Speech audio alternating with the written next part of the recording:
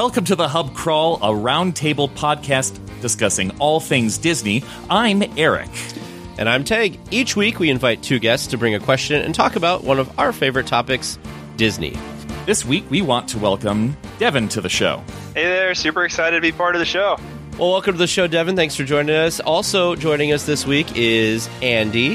Hi, guys. Thanks for having me. Thank you both so much for joining us. Let's start off this week with our first question. What is your favorite Walt Disney story? What do you think, Devin? Oh, man, that's a good one. I thought about this one, and I landed on Walt's 30th wedding anniversary party, which was on July 13th, 1955, a few days before Disneyland opened. And I think I chose it because you know the whole story of Disneyland being built in a year and the craziness of it all. And everything I've read about this night, you know, Walt invited a bunch of his friends and family and celebrities, and they took the Mark Twain out around on the river, and they had a party at the Golden Horseshoe. And supposedly Walt got up in the balcony and mimed fighting with Pecos Bill and like jumped down from the balcony onto the stage, and it was a whole thing. But it seems like it was like Walt being able to show off the park, that his dream to everybody for the first time, and you know, kind of him realizing like what he'd built and what it was going to become. And something I read a firsthand account by Diane Disney was that at the end of the night, you know, everybody was worrying that he'd had too much to drink and he needed to get home. And so she took him home, and apparently he crawled in the backseat of the car, and he had his Disneyland map, and he rolled it up like a bugle and was like pretending to play it. And then he just fell asleep holding the map like a little kid on his way home from Disneyland. Like, I think we can all relate to that, like having that memory of falling asleep in the back of the car on the way home from Disneyland. So yeah, I thought that was such a cool little like personal human story of Walt that you know you don't really think about too much. So what about you, Tag? What's your favorite story? Well, I'll tell you, I've heard that 30th anniversary party story, but I did not hear the part about him in the car, so I learned something new tonight, so thank you for that one. We just came back from Disneyland with on my other podcast co-host, Teresa. She got married finally, and one of the things that we went with our two exchange students, and one of the stories that I told them was, oh, do you know how they space, and this could be an urban legend, but you know how they space the trash cans? Walt grabbed a hot dog, and he said, put one here, and by the time he finished eating the hot dog, boom, that's how far the trash can could be. And Max, our German exchange student, thought that was just the funnest story. So that was the one that was fresh in my mind for that. I will have to give an honorable mention, though, which I also told this story when we were in Disneyland, and I thought was hilarious because it sounds like something I would do, which is when Walt gave Lillian the petrified tree, and I think her response was like, oh, that's nice. You can put this in your park if you'd like. It's one of those gifts that was more interesting to him probably than it was to her. So I told James, I said, that sounds like something I would do. I would get you something that I really wanted, and then you just give it to me. So what about you, Andy? So like I talked about when I was on as a guest on DL Weekly, my mom worked at the park and knew Walt. And she hung up on him at one point, which you can listen to in one of the episodes. I think it's 179, if my memory serves me correct. But as a general story, I think my favorite thing was just as you grow up and you figure out that Disney's, you know, not just magic, it's a business. And hearing and finding out the facts of how they did all the shell corporations and loopholes to get Disney World built so that, you know, the people that own the land couldn't just jack the price up. I thought that was just spectacular, if not, you know, shady and underhanded to a degree, but it got it done. And he did not get taken advantage of, which you knew would have happened if he had come out. So I think it works both ways. And I just thought that was a fantastic bit of skirting the rules for Disney, as, you know, as a park that is so known for rules and keeping everything the way it is. To see Walt become kind of a quote unquote normal person and say, how can I get this done and effectively as possible and obviously as cheaply as possible without sacrificing creativity? I thought that was just laughably pretty awesome. So what do you think, Eric? I do love that aspect of building Walt Disney World. That's pretty great. I love the idea that Walt basically hung out at the park and would hang out behind, like on around and behind Main Street at various times of the day, and you can imagine him smoking a cigarette in the trees behind the Jungle Cruise, watching boats go by out of He view. smoked cigarettes? What? Oh no! Are we allowed? We're not.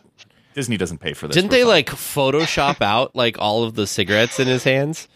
In some of the pictures in Steakhouse 55, if I recall? Yes. Oh my! But the thing about this that really delights me is the Sunkissed shop on Main Street. He would stop in there every morning before the park opened and ask for them to make him some fresh orange juice. To be alive at a time when orange juice was a weird and exotic thing is interesting in itself. But then to have Walt stop in because he was so entranced by the machine that they had and all the way the oranges fed through the machine and it would fresh squeeze it right there. I just love that idea. Well, that wraps up our first question. Now we go to Devin for their question this week. Yeah, so if you could have lunch with one person from Disney history other than Walt, who would it be and why? So let's start with you, Tag. Who would it be? Oh my goodness. I stared at my screen for a solid 10 minutes today trying to figure this out because my, of course, go-to is Walt. There was a period when I was kind of trying to think of somebody. I was like, well, maybe Michael Eisner, because to me, he was the closest thing we've had to Walt since Walt, because he was like the person who was on TV and he did a lot of great things with the company. But I think I'm going to have to either go with Tony Baxter, who I love and is my idol because he made at least two of my favorite attractions, Big Thunder Mountain Railroad and Indiana Jones Adventure.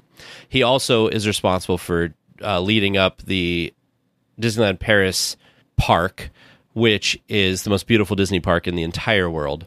Or I think if I couldn't do Tony Baxter, I think I would do Marty Sklar because he worked with Walt, and I feel like he has 50 plus years of Disney Imagineering knowledge, and I feel like he could just talk for hours. He's forgotten more about the Walt Disney Company than most people I think will ever know about the Walt Disney Company and working for Imagineering. So I think both of them would be great choices, but an Imagineer I think is the gist, like the base of it all, I suppose. What about you, Andy? So I can't pick Tony Baxter, so that takes that off the list because everyone I think would love to talk to Tony Baxter or Joe Rohde or someone like that. I went with Mark Davis just because his art style translated so well to the rides that gave such a giant boost to the storytelling. Something like Jungle Cruise that was, when you see the original concept, it was kind of stagnant and there was no kind of life in the animals. So he made it more real and more silly than it could be in real life. And it just brought the humor out of that ride and made it what it is today. Same thing with Pirates, with the larger than life caricatures of the pirates that are there in the Haunted Mansion. I just think his art style and his sense of timing and direction and staging for all of these rides, because I have a few books on Mark, and it's more than just the artwork. He was involved in almost every single park in his time and came out of retirement to help with some of the parks as well. If I can't pick Mark though, I would also go with Jim Cummings, the voice actor, just because he did the majority of voices when I was little. Winnie the Pooh, he did Tigger, he did Darkwing Duck. I mean, you name it, and he's done it. He filled in as the singing voice for Scar when Jeremy Irons couldn't sing, and just nailed, the villain song in that one. So, either of those guys, I think you'd have a great time at lunch. And I think the foursome that we've created here, that we will, round out in just a second, man, that would be something else to sit down with those guys. So I'm excited. I want to hear what Eric has to say, though. Who do you want to eat lunch with, Eric? I would love to eat lunch with Ward Kimball. The train? Yes. Yes, the engine number 5. Yes. Is it number 5? I just pulled. Yeah, maybe it's number 5. We'll look that up. But yes, Ward Kimball, one of Walt's 9 old men, involved in so many of the early animation projects. He's a trombone player, and I'm a trombone player. He was the leader of the Firehouse 5+2, which is it engine number 5? Nice. Way to go. All right, memory. Don't remember what I ate at all today, but But yes, one of 9 Old Men, Firehouse 5+2, involved in so much early animation, in just one of those Disney legends, and he was one of Walt's railroad buddies, one of those people who, because this was a thing that you did in the 50s, is you just have a small train in your backyard, and he was one of those people that had these parties called steam-ups with Walt, and that's bizarre in itself. So, Ward Kimball. I do want to say, I pulled up the Disney Parks blog. In August of 2013, they had like a informational thing about the Ward Kimball. And since you talked about it, I just wanted to mention this tidbit here, that it was the first new engine to be added to the Disneyland Railroad in nearly 50 years. It was put into service on June 25th, 2005, and dedicated on February 15th, 2006, as part of the celebration of the 50th anniversary of Disneyland. That's awesome. All right. Well, that's it for me here. Devin, who would you like to have lunch with? Yeah, I mean, you all picked such great people, and I working for Disney, I feel fortunate. I have been able to meet some, somewhat notable or pretty notable people over my time there. My very first day at the company, I met Dave Smith, which was amazing. I've been able to meet Becky Klein while visiting the archives. I've ran into Joe Rohde when he was at the commissary on the Imagineering campus. At the time, I didn't even know who he was. I just saw this guy with all these piercings in his ear. And then I realized after, it's like, wow, you're a big deal. So, but, I thought about it all, but, I do work in numbers at Disney. So I felt like I really only had one choice, and it was Roy. He was like who paved the way for the opportunity that I have today at the company. He was the original numbers guy. And, I would just love to kind of pick his brain and understand how he was able to keep everything going, and really kind of get the real story of how close things maybe ever came to calamity or falling apart. Because you just know that for all the dreams and passion that Walt had, that the glue that really held it together and why we have the company today, I think, is Roy. Like, Roy was able to be that person to really make sure that, Walt stayed on the straight and narrow path to get things done, but also was able to dream as big as he could dream. I just think I could get some great, better advice than anyone could give me today about how to do my job at Disney. How did you start it all? So, I think it would be Roy. Roy the enabler. Yes. I can't imagine trying to wrangle down Walt's ideas. Right? That must have been so crazy. Only one person can do it, right? The big brother. All that's I know, who can do it. it's such a touching story too, that Roy was not a creative person, but after Walt passed, he put off his retirement to get Walt Disney World built, and it was a very short period of time after Disney World opened that he passed away. So it kind of took everything he had left in him to get that open. So I think that's very touching as well. I think it goes back to what you were saying in one of the previous episodes on DL Weekly, that Disneyland and then the company with the parks seem to work better when there's two people at the head, the creative and the financial. Yep. And I feel like that's missing in the parks right now. Yeah. Yep. Well, that's 2 questions down, which means we have reached our halfway point, and it's time to ask for your support. If you enjoy the Hub Crawl and would like to keep it going, head on over to thehubcrawl.com/support to get some perks and show your support. Thank you all for listening and supporting in any way that you can. All right. Well, it is time to get back to the questions. And my question this week is, if Walt would have lived longer, how do you think that would have changed the parks and the Walt Disney Company? So we'll start with you, Andy. What do you think? So you said you stared at the screen for a couple of minutes with the last question. This one took me, honestly, about 20 minutes to try and figure out what I would want to put with this. I think the first one that springs to mind is how, I don't want to say watered down, because I know how hard these guys work, but the emphasis on sequels and IP-based projects in the parks. And I think I'm not alone in that. I think you guys have talked about that on the podcast as well. I think the best parts of the parks are the standalone attractions that didn't have a history. Mansion, Big Thunder, Pirates. And since then, Pirates has gone into IP, and that has then influenced the ride again. but still, I think that original content is definitely something that's missing that Walt would pump through back into the park. I also think the leaps in technology that we've seen in the parks, he would definitely take advantage of that. Something like the interactivity elements from Toy Story Mania, the Musion effect that what's her name in Star Wars? I'm blanking on her name at the moment. Rey. Yeah, that Rey has. How they do that. I was blown away when I went to Galaxy's Edge to see that. I think that kind of technology he would implement, especially in overhauling what is sorely necessary with Tomorrowland. I think all of that technology he could package and pump into Tomorrowland and really change, that poor part of the park that seems so neglected. But that's just the two things I think I would think of. I'm excited. I want to hear what Eric has to say, though. What do you think, Eric? All right. Yeah, it's an interesting idea, and I've spent a lot of time thinking about this as well. I don't like doing the what would Walt have done, what would Walt think sort of thing, because we have no idea. The man operated on a different level than most of us, and it's hard to imagine how he would have reacted. I think based on his track record, just like you mentioned, Andy, he would have really latched on to some aspects of technology and said, this is the next thing. Would he still be interested in animatronics anymore?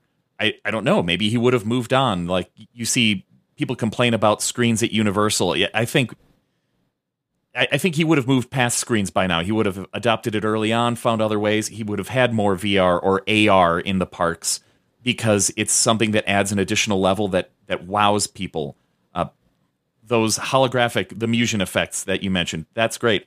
I think the Star Cruiser, Walt, if somebody had proposed to Walt, you can take theming to the next level, and we're going to have a bunch of actual actors there and a bunch of really cool tech, and people are going to feel like they're in the movie. I think he would have gone for that in a second. He would have gone for it, and I think he would charge just as much money because it's worthwhile. It's crazy the things that they're doing there. And I don't know what comes next. But I think Walt would have been the one looking at contacts at NASA and other. He would be the one that would actually be approaching Elon Musk and saying, "All right, what do you got? Let's do that. Let's bring that into entertainment instead of something practical out in the world. Let's make this happen in a fun way for my guests." What do you think, Devin? Yeah, it's tough to speculate. I figured you guys would cover the park side of things pretty well, so I tried to think about maybe just company wide, like how things would have changed. The one parks thing, and I'm not going to really take it because I think Tag's going to get to that. We can all probably Epcot's a big topic, right? And but I think Tag's got that one covered. It's pretty well noted that the Disney Film Studio kind of hit a rut into the 70s and 80s. Like, they really stopped with the hits, and animation kind of hit a lull after Walt passed away as well. He was 66 when he died, so you think of how much longer would he have really actively worked. So I'm going to say, he seems like the kind of guy who would work till he probably can't work anymore. So let's say another 10, 15, 20 years at most. It got me thinking, like, I think the film studio and the animation side of things probably would have still hit like leaps and bounds and would have thrived through that time. So who knows what stories we would have gotten. But that started getting me down another train of thought is, if that was happening, then the company never really would have gotten to like maybe let's not say dire straits, but maybe the needed jolt it needed in the early 80s. So, would Michael Eisner and Frank Wells ever have actually been hired and come on board?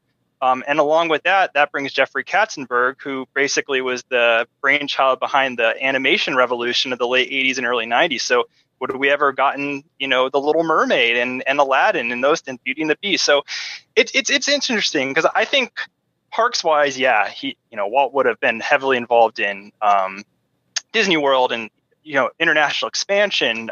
He was a dreamer. He was always looking forward, 10 steps ahead.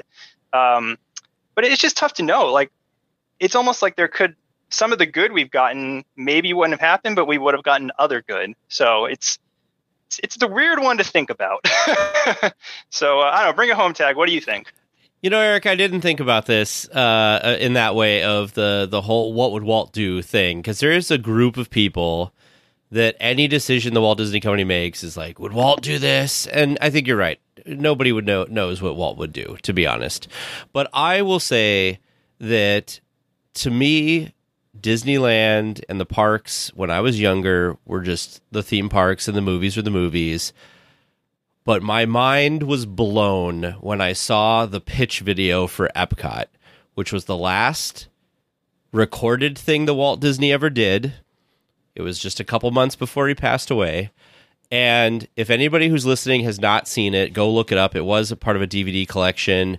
You can find it sometimes on YouTube and stuff. I don't know if it's on Disney Plus. Devin, maybe you would know if it's on Disney Plus. I don't think it's on Disney Plus. I don't think so, but it should be. It should be. Everything from the archives should be on the Plus, I'm telling you. But anyway, Really should. But Epcot, for those who aren't aware, is not the geodesic domed theme park that we know today. Epcot was going to be an entire community that was always looking to the next thing. It was going to have monorails and people movers, and the cars were going to be separated from the walkways, and it was going to be like this whole thing of the future. And that's what Disney World was supposed to be. And the fact that they scaled it back and did a theme park and stuff, when I see that video, it makes me, in a way, resent the rest of Disney World that came after Magic Kingdom that took that ability for them to create that away. However, it does take a lot, and even Walt Disney says in that video that no one company alone could do this, that they would need a bunch of different people to do it. So hard. The other thing I want to say is Walt Disney pushed a lot of stuff, right? In the 11 years from Disneyland opening to when he passed away, huge strides were made in technology in the theme park industry. So even if he would have gotten 10, 20 more years, I just imagine that we would have gotten to where we are now, but maybe a lot sooner with a lot of things. I think he would have pushed a lot of that. And so that's what I think we miss the most. And I feel the same way with Steve Jobs. Steve Jobs also passed early, young. It seems like these people who are visionaries seem to die young for whatever reason. The world is a sadder place without them. But that's what I think is Epcot. And the Walt Disney Company, I think, would have probably would have hit the dire straits earlier, because I think it costs a lot of money to do something like Epcot. But I think, like with Disneyland, I think it was a gamble that would have paid off. I think it's funny, like what Devin brought up. I hadn't thought of that either. I think most people look at Walt as infallible, and yet you look at all of the things in the park that didn't work, or that he slapped him. He needed a sponsor for. Like, would we have GE presents Mr. Toad's Wild Ride? Would we have these weird sponsors in the park that don't really match up, or we think that everything he did was successful? So how do we know that going forward, all of these other things would be successful? You don't. And because he's passed away, everyone looks at him in rose-colored glasses, and myself included. But, something like Epcot, would that have been like Celebration is, what they tried to do in Florida that's still there? Would that work? I think the World's Pavilion is an awesome idea. But just like what Devin outlined that I hadn't really thought about, all of the things that we take for granted after he passed away probably wouldn't have happened, or probably would have happened very differently. So yeah. Do you get that revival in animation? Do you get, the rapid expansion and funneling all that money into marketing? It's a kind of crazy what if when you think about not just the good part about it. Absolutely. Well, excellent discussion. Thanks, everybody. Let's move on to our last question with Andy. All right, so this one's going to be a little bit easier and a little bit more lighthearted. If you could take home a piece of Disneyland ride memorabilia that has to fit in your home, no trains tag, what would it be? And let's start it off let's go with Eric. All right. To be fair, Ward Kimball had a train in his backyard, and so did That's Walt. True. Okay. But in your home, I guess, that's a different thing. Personally, I have a tiki bar in my home, and I would love to have that ship in a bottle from Trader Sam's. I know it's not a ride, but still, this is the first thing that comes to mind. I love that effect. When you order a shipwreck and everybody's yelling and the lights are flashing and they're spraying water around, there's a ship in a bottle up on a shelf, and the ship sinks. It's a great effect. Reportedly, I believe it was in the Adventurers Club in Orlando when that existed. And I believe it also is based off of an illusion that Yale Gracie came up with that wasn't used in the Haunted Mansion. So this little effect has this great history, and I would love to have it. Let's hear from Devin. I thought long and hard about this. I love, I love things from Pirates. I love things from Peter Pan, but, I couldn't think of anything that was like specific from one of those rides. So, my mind was drawn to the Haunted Mansion, and in the Haunted Mansion, there's so many cool things, right? So lots of things to choose from. And I chose the Hatbox Ghost. The Haunted Mansion itself, it just has so much like lore and history to it. And the Hatbox Ghost himself is, it's a thing of it's almost like a thing of legend. It was there and then it was gone, and then because it was gone, there's all these stories of why it was gone and was it actually ever there, and is there really a photograph that exists that was in it? Everyone seems to know somebody who rode the ride when it was there.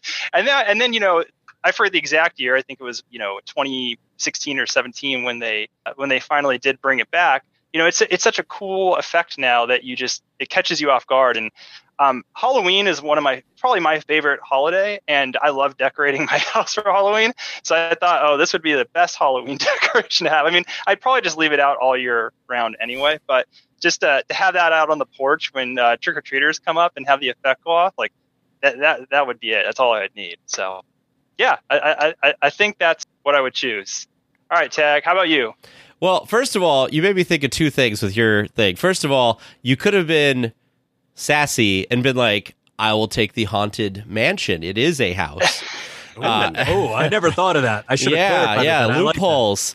I like telling that. you. But with the Hatbox Ghost, I was thinking you want to leave it out. It'd be really cool to make it like a doorbell where it has a static picture of your face in the hat, but when they ring the doorbell, it disappears, and then you answer a video call, and your face appears in the face, gosh. and you're like, "Yes, can I help you?" That would be really cool. I think I need to change Devin, my make answer. this happen.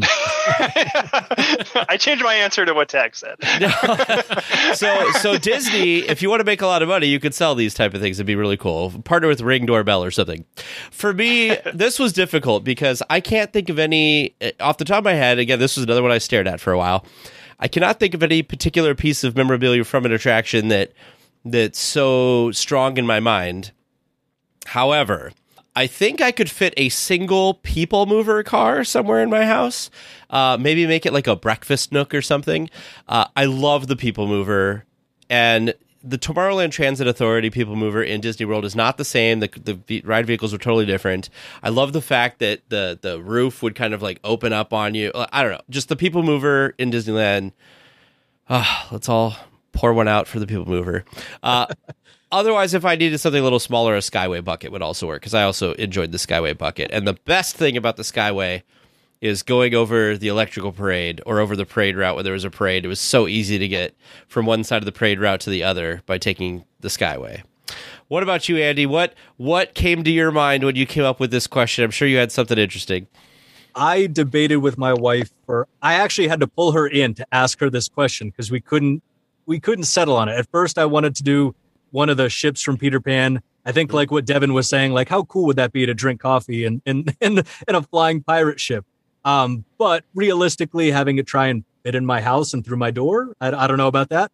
But I'd make it happen, I think. But in terms of what I would actually pick, I ended up going with Mr. Toad's buggy, just because how cool are those old jalopy vehicles? If I could get one of the old honky horns on it too, I'm sure I would annoy my wife, but man, that would be worth it. The other thing, much like what I'm glad you said the thing about the door knocker with the Hatbox Ghost. I thought that's a cool idea. So what if I had little Madame Leota, the little Leota at the end that says goodbye when I leave the house? I just say bye to her like I say bye to my dog, and have her say hurry back and I'll come back. It'd be great. How good would that be? Wow. Tag, we got to get you over to the Imagineering campus Right? in some capacity, because they actually do have a Skyway bucket in the commissary area that's just out there that you can sit in. So in Disney we'll make that Springs, they have one hanging from one of the shops on the second story, and I think at one of the D23s they had one too. And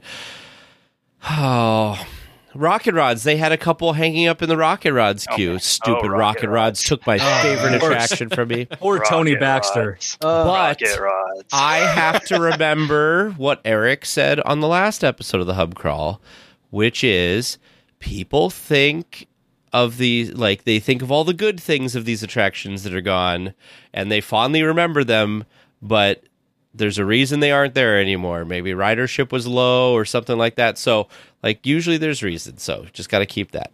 Well, except with People Movie, there was no reason it was wrong. They should have taken it out. Well, you know what they should do? They should bring the Carousel of Progress back from Disney World, because we have nothing in our stupid building there. Anyway. Oh. Well, we don't really, but I'm going to throw in the bonus question because I'm a sucker for the bonus question. So, thinking back over all of the stuff that Imagineers had planned but never came to fruition, there is more stuff that has not been built that has ever been built. What thing would you most like to have seen be constructed, Andy? So I took this two ways. I thought of where you have enough space, and then here, so down in Disney World or in Disneyland where there's not a whole lot of space. Disney World, I'm not the biggest fan of Avatar. I don't think I'm alone in that. I loved the original concept for Beastly Kingdom, where, you have the two realms, I guess is what they called it, with the Quest of the Unicorn and Dragon Tower, with the light side and kind of the dark side, and bringing that mythic animal quality to Animal Kingdom. I think that would have been just absolutely mind-blowing, especially if they do it at night and you could have it all lit up or black, however, much like they do the bioluminescence at Pandora. Imagine that with mythical animals. Like, how rad would that be? The other thing, if it's Disneyland, this was actually proposed and it didn't get done past the art stage, is the Enchanted Snow Palace that Mark Davis worked on, which ends up looking a lot like the Frozen ride over in Epcot at Disney World, but it has a lot of gags in it with penguins that are hysterical. It has a lot of just really neat ice sculptures that he would have made out of fiberglass and plastic and who knows what else. But the concept art just looks amazing. And how nice is it on a hot day at the park to sit in something like Small World, which would be a similar ride like this, where you float through and it's 90 degrees outside and you're air conditioned in an ice palace. I mean, I don't think you can really beat that. But I want to hear what Eric has to say. So what would you kind of bring back or put into place, Eric, that never kind of made it to that final stage? Well, back in the 90s when 20,000 Leagues Under the Sea was closed at Walt Disney World's Magic Kingdom, there were plenty of ideas about what was supposed to go in there. And one of the things that I think we keep hearing these rumors about different villain-based properties. And there was going to be Villain Mountain. It was going to be a flume ride that incorporated a ride through the underworld on a boat with Hades. It would have ended with Chernabog. It would have had a whole collection of villains in this space. I just love the idea of having a villain-themed ride in the middle of the new Fantasyland that they put together. Seven Dwarfs Mine Train is cool and all. There's also a meet and greet with Ariel. That's a great way to fill some space. But Villain Mountain, I think, would have been fantastic. It never went anywhere beyond concept art, as far as I've heard. But I would really like to see more Villains property around. And what about Devin? What do you think? Yeah, I couldn't choose between two things, so I guess I'll just quickly touch on both. One is the idea for Liberty Street at Disneyland, which, I believe was originally thought up in the late 50s and was supposed to sort of be this street that ran, I think, parallel to Main Street and was really kind of more of that, colonial times. In a lot of ways, like I've grown up in Southern California. I went to Disneyland and Knott's Berry Farm my whole life, and it felt almost a lot like what areas of Knott's Berry Farm are, where you kind of have these immersive, I don't want to say role playing, but you know what I'm trying to get at. And it obviously never came to be, but it sounds like a lot of what was supposed to be in Liberty Street ended up at Liberty Square in Disney World, which I think is a really neat area. So I guess we kind of got it, just in a different area. The other, I know there's been different podcasts and books and everything have talked about this, but the whole early 90s idea for Port Disney Long Beach, the whole let's pit Long Beach versus Anaheim, and is it going to be Port Disney or Westcott? And that whole thing is just so fascinating.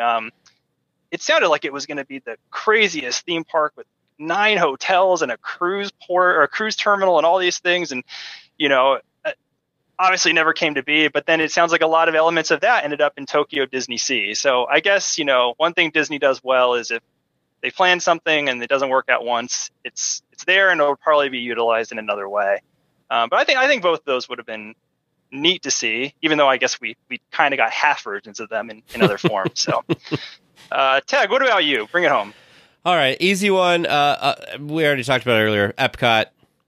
I already said what I'm going to say about Epcot. I wish Epcot would have happened, the original Epcot. But I also heard, I think the Western River Expedition was also a Tony Baxter thing that was supposed to kind of happen. I want to say, if I remember correctly, I did not research this before the episode. I'm just trying to go off memory. But it was supposed to be, I think, in the back of the area, at the back of the Rivers of America. And it was supposed to have all this kind of stuff, some very similar to Big Thunder Mountain Railroad and just a ton of stuff all like together in this kind of one area / attraction.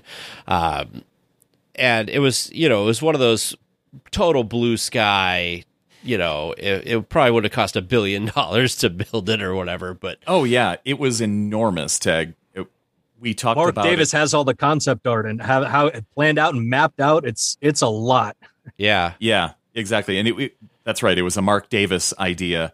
And that's what started that feud between him and Tony Baxter, was Tony picking up elements of that and doing Splash Mountain and Big Thunder Railroad. And oh well. You talked about it where? Oh, that's right. I talked about it in my other show, The Supreme Resort. We had a Frontierland episode where I went through Western River Expedition. Wow. So that was part of even though it was never built, that was still valid for Frontierland?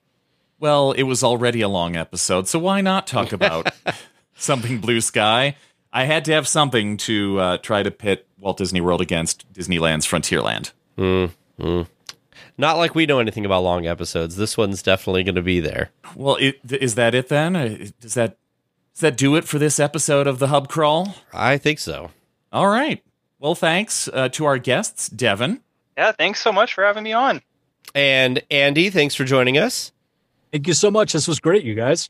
All right, and join us, everybody, next time where we will continue to talk all things Disney. And maybe actually stick to our time. Who knows? Thanks, everyone. See you next time.